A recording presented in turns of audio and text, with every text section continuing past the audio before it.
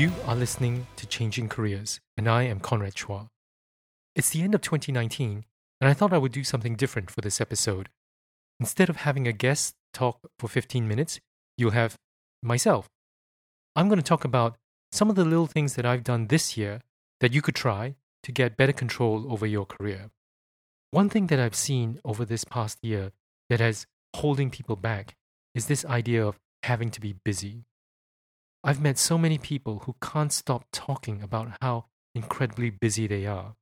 I appreciate that there are people with really heavy workloads, but for many people, being busy has become almost a badge of honor.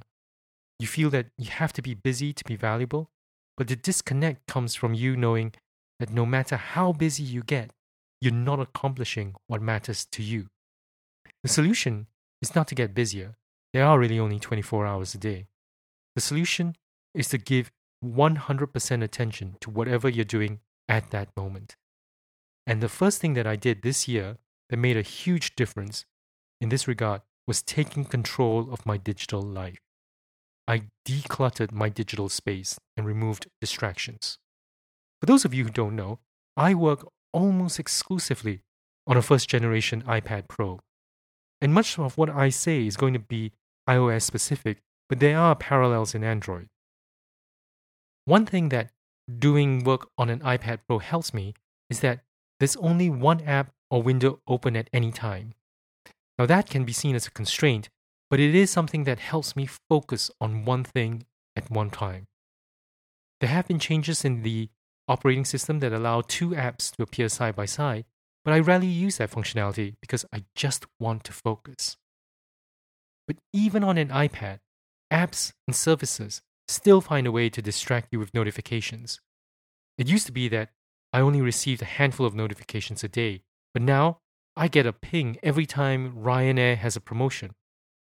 You need to stop those notifications because you can't do good work if your attention is being dragged away all the time.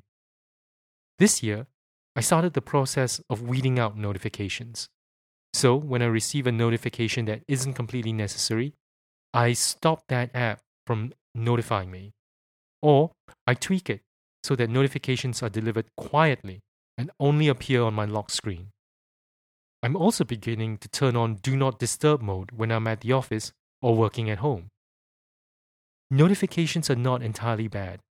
iOS now allows you to group notifications, and while the functionality might not be as rich as Android, you can still do a lot to triage and act on notifications from the lock screen without opening the app. This allows me to sieve out what is important and what needs to be acted on now or can be snoozed. I've also used notifications to cut down my social media usage. I used to be a social media junkie, spending lots of time swiping up on that endless newsfeed on Facebook, Twitter, or LinkedIn.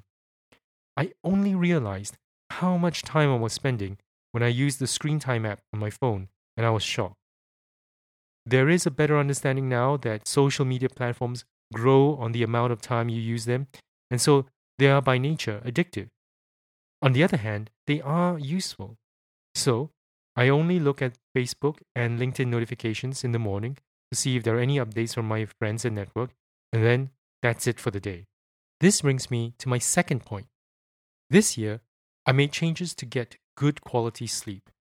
Again, a lot has to do with how I've changed using my digital devices. Now, I set my phone and iPad to turn on Do Not Disturb mode an hour before my bedtime, and I leave my digital devices in a separate room from the bedroom.